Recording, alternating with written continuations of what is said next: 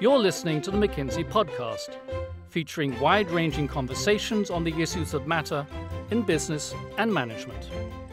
Hello and welcome to the McKinsey podcast. I'm Mark Staples, an editor with McKinsey Publishing. Today we're going to be talking about global private markets. And here to tell us more are two members of McKinsey's global private equity and principal investors practice. Ali Jetty is a senior partner in the New York office. Matt Portner is an associate partner in the Toronto office, and they are two of the authors of McKinsey's Global Private Markets Review, published earlier this year. Hello, guys. Hello, this is Ali. Hi, this is Matt. So let's start. What do we mean by private markets? It's not a terribly familiar term to some people, I'm sure. Ali, what do you mean by the term? Sure. One of the indicators of how dramatically the industry is changing is that we no longer have a vocabulary to talk about this industry. So if you just pause and reflect for a minute, private equity is an obsolete term because private equity today includes things that are neither private nor equity. If you think about the term limited partner, some of the folks in that segment are neither limited nor partners. They're often becoming direct competitors and certainly not limited in the rights that they're seeking. And by the way, even as you stretch beyond to, say, fixed income, it's either fixed at zero or it's not income. So a lot of the words that we've traditionally used have started to fail us. And as they do so, we've coined this term and used this term, which others use as well, called private markets, to refer to all things illiquid where there isn't a mark-to-market on a very regular, frequent basis. So it includes for us everything like private equity, but also illiquid of other forms, such as credit, real estate, and parts of infrastructure. You called your report a routinely exceptional year. Matt, could you tell us a little bit more about what that title means? In any other year, this would look pretty remarkable in terms of fundraising and assets under management. That's actually been a continuation of a cycle of expansion that began back in about 2008. So this was yet another year of great fundraising, great results, and participation from LPs. The qualifier on that continued strong growth is with growth comes challenges. And in terms of increased competition, rising multiples, there are some challenges emerging in the industry. So, Matt, you mentioned that the industry's been in a long cycle of growth. It's managing a great deal of capital. Can you say just how much capital is privately managed? It's about $4.7 trillion by the end of 2016, and that's in assets under management. That's driven by a lot of factors. Obviously, there's incredible LP demand and desire based on part on the $4.3 trillion liability gap that we currently see in the U.S., but also the belief of LPs in the asset class. So that money has continued to flow in. And looking forward, if investors were just to hold the allocations they have now, so thinking about it as organic growth, another $700 billion or so would flow in over the next 3 to 4 years. And if they were to actually hit some of their long-term allocation targets in private markets, that number could be substantially more. So fundraising is very healthy right now. Many of the states in the U.S. in particular are struggling to meet the liabilities that they have on their books. And that gap has continued to increase over time to the extent that it's now $4.3 trillion with no signs of abating. And LPs need to put their money to work and they need to allocate capital. Part of the hope is that gap will be closed by the return from private markets asset classes. The other factor to consider there is based on a lot of research that our McKinsey Global Institute has done. We foresee sort of structurally some challenges for the public markets going forward. So that outlook for the public markets will also drive more capital into private markets. So there's a lot of discussion of the cyclical high in fundraising that we're going through, and we all know that fundraising is cyclical in our industry. But let's not forget the structural forces that are driving some of the increase in fundraising that we've seen in recent times. Fundamentally, there are a couple of things going on. The first of which is that the financial crisis opened up a substantial gap between the assets and the liabilities of public pension funds. That gap has not closed. In fact, it's even worsened since the 2008 timeframe. And so today, that gap stands at $4.3 trillion. If you are a chief investment officer of a public pension fund sitting there and looking at that kind of an underfunded status, and by the way, on average, pension funds have this funded status of 66, 67%. So you look at that, what are your choices for closing that gap?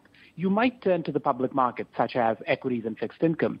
Those markets have in recent times not delivered anywhere close to the actuarial assumptions that most pension funds have. And if you look at the recent McKinsey Global Institute data, it will show that nor are they likely to. In fact, the prognosis that the MGI has come up with for the next 20 years for equities and fixed income is considerably worse than the actual performance we saw in the last 30 years. That then forces you to say, where will I get the return to close this gap? And what we are suggesting is that private markets investing is likely to be the place to which they will turn. We are not making a forecast on returns, but what we are saying is that when we look at the most reputable consultants to the industry, what they are projecting and what they are telling their clients is that private markets will considerably outperform public markets in the foreseeable future.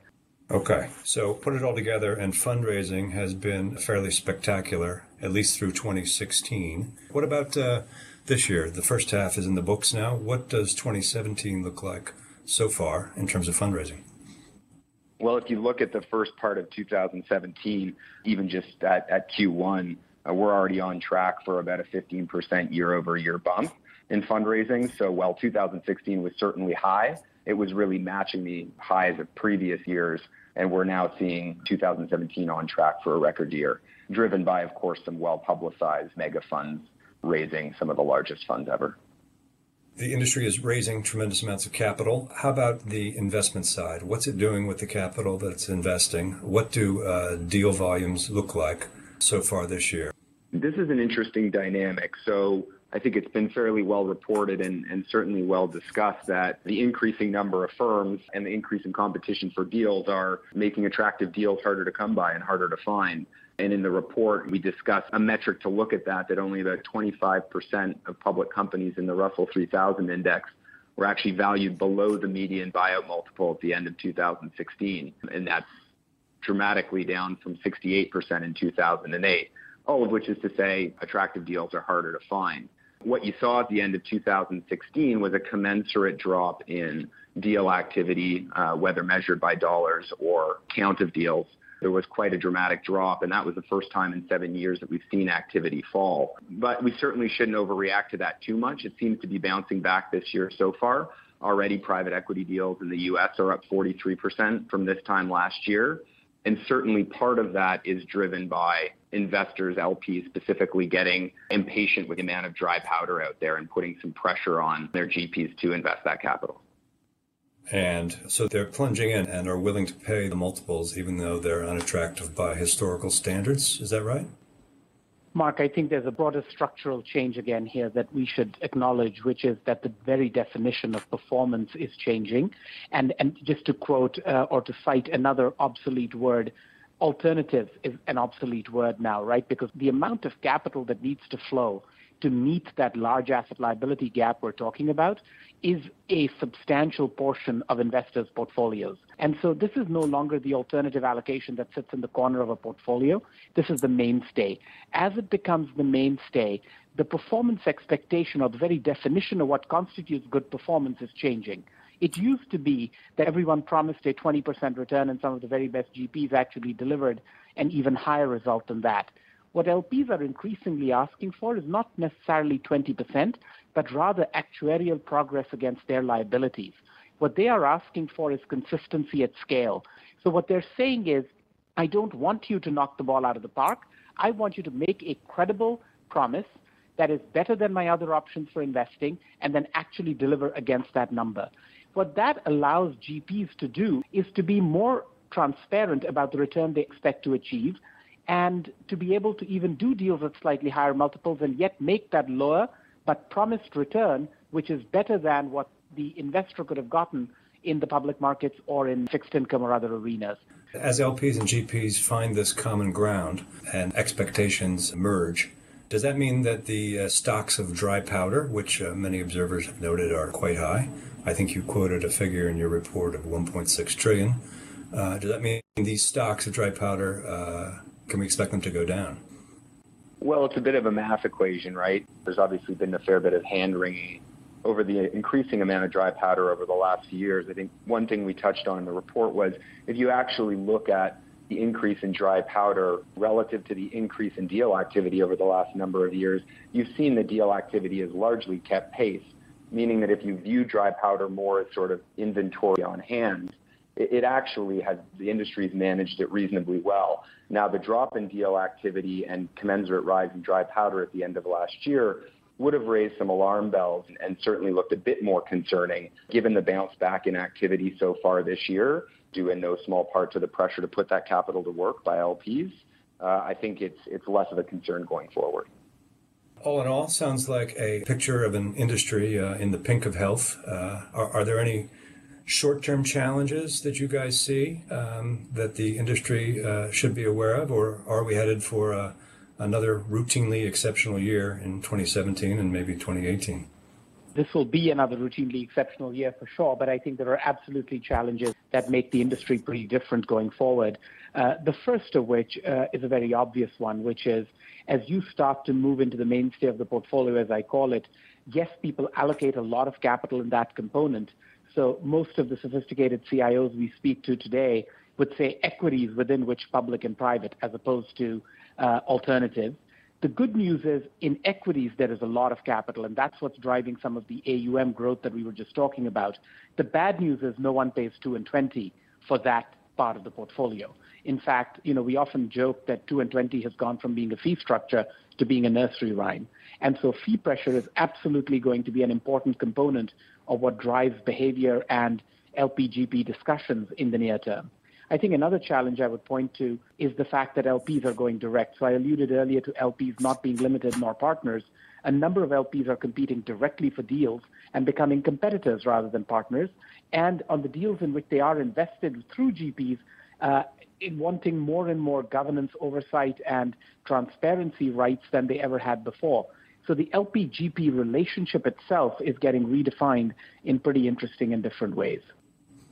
In addition to what Ali just talked about in terms of the emergence of some LPs as direct competitors, there's actually a bit of maybe I'll say a bifurcation in that others are kind of doubling down on more of an external manager strategy. And what I mean by that is there's a rise of this notion of strategic partnerships, which is LPs actually having stronger but fewer relationships with their GPs. So committing more capital to fewer GPs and actually having a closer, more strategic relationship that includes potentially fee reductions, but also more research sharing, opportunities for training, actually leveraging those relationships to get more out of them in exchange for increased allocations, recycling capital back into funds, and actually being the anchor tenant for new funds that GPs have. LPs are placing bigger bets with fewer firms, it sounds like. And one might expect that to be driving consolidation in the industry. In other words, we would expect to see, a few firms at the top getting bigger and other firms sort of falling down the league table. Is that, in fact, the trend that you're seeing? Interestingly, that's not what we're seeing, unlike other industries and what you might expect. It's an interesting dynamic. What you do see is that the largest funds are capturing a larger share of new capital to the extent that $1 in every $4 raised in private markets in 2016 went to a mega fund. So LPs are consolidating their holdings into fewer large funds. But when we look at firms instead of funds, there's actually very minimal consolidation. And the portion of annual fundraising flowing to the top 5 and top 10 firms has actually decreased slightly over time. And so net what we're seeing is consolidation of LPs capital to a smaller number of larger funds, but not necessarily fewer firms raising them. So a lot of capital flowing into the industry, going to the larger firms in proportion to the overall flow. But there's some big differences that you guys spotted amongst the world's major regions. For example, in private equity fundraising in 2016, you reported that European firms raised or grew at 42%, U.S. at 6%, but Asia fell 21%. And one of the CEOs that you interviewed for this research looked at this and said that if you inferred people's opinions from their current asset allocations, you would think that Europe was fastest growing, Asia was underperforming, and the U.S. was stable, and you'd be wrong on all three counts. Now, that struck me as interesting. What do you guys think, and are we still seeing these trends playing out? Mark, the point that the CEO we interviewed was making, which I think is a fundamental one, is that LPs' investment allocations often lag the economic fundamentals on the ground. And one of the reasons they lag those fundamentals is that we don't have a good metric for risk in our industry. And so, for example, LPs have a view that some of the higher growth markets in Asia and elsewhere are higher risk markets. And therefore, and frankly, more unknown markets. Part of what we perceive as risk is actually just a lack of knowledge about those markets. And so what that CEO was saying was that while there are the greatest investment opportunities in Asia, by greatest I mean not the best, but the largest, LPs don't yet have the familiarity with those markets to be able to increase their allocations with the level of conviction that those markets today justify. And so there is a real lag between the level of insight that LPs have and the level of conviction they can develop versus the asset allocation. As a consequence, they continue to plow more and more capital into markets where the prognosis is actually not as attractive as it has been in the past. What do you think needs to happen in order for them to develop the level of conviction necessary? I think part of what will need to happen is that those markets will just need to continue to mature. The problem with many of those markets is that we have seen many good deals. We have seen a few good funds. We have yet to get conviction that there are some very good firms. And the problem is not that there aren't good firms. The problem is what we call good in the U.S. is a track record of 10, 15, 20 years, multiple funds, etc., so that LPs, because that's how LPs' algorithms have been built. The reality is there aren't 20-year-old firms in many of these markets. Private equity itself in most of these markets is 20 years old. Remember, in the U.S. even, it's only about 30 years old. So it's a function of a maturing industry. It's a function of a rapidly growing and, frankly, in many markets, nascent industry. But what that means is that investors who are willing to sift through specific opportunities, who are willing to take the time and invest the resources in understanding the market dynamics of individual places, will actually have materially different allocations from the conventional wisdom and will actually get outperformance as a result of that. And you are seeing some indicators that, that sentiment is starting to shift. Some of the mega funds have recently started fundraising for very large funds that are Asia-focused.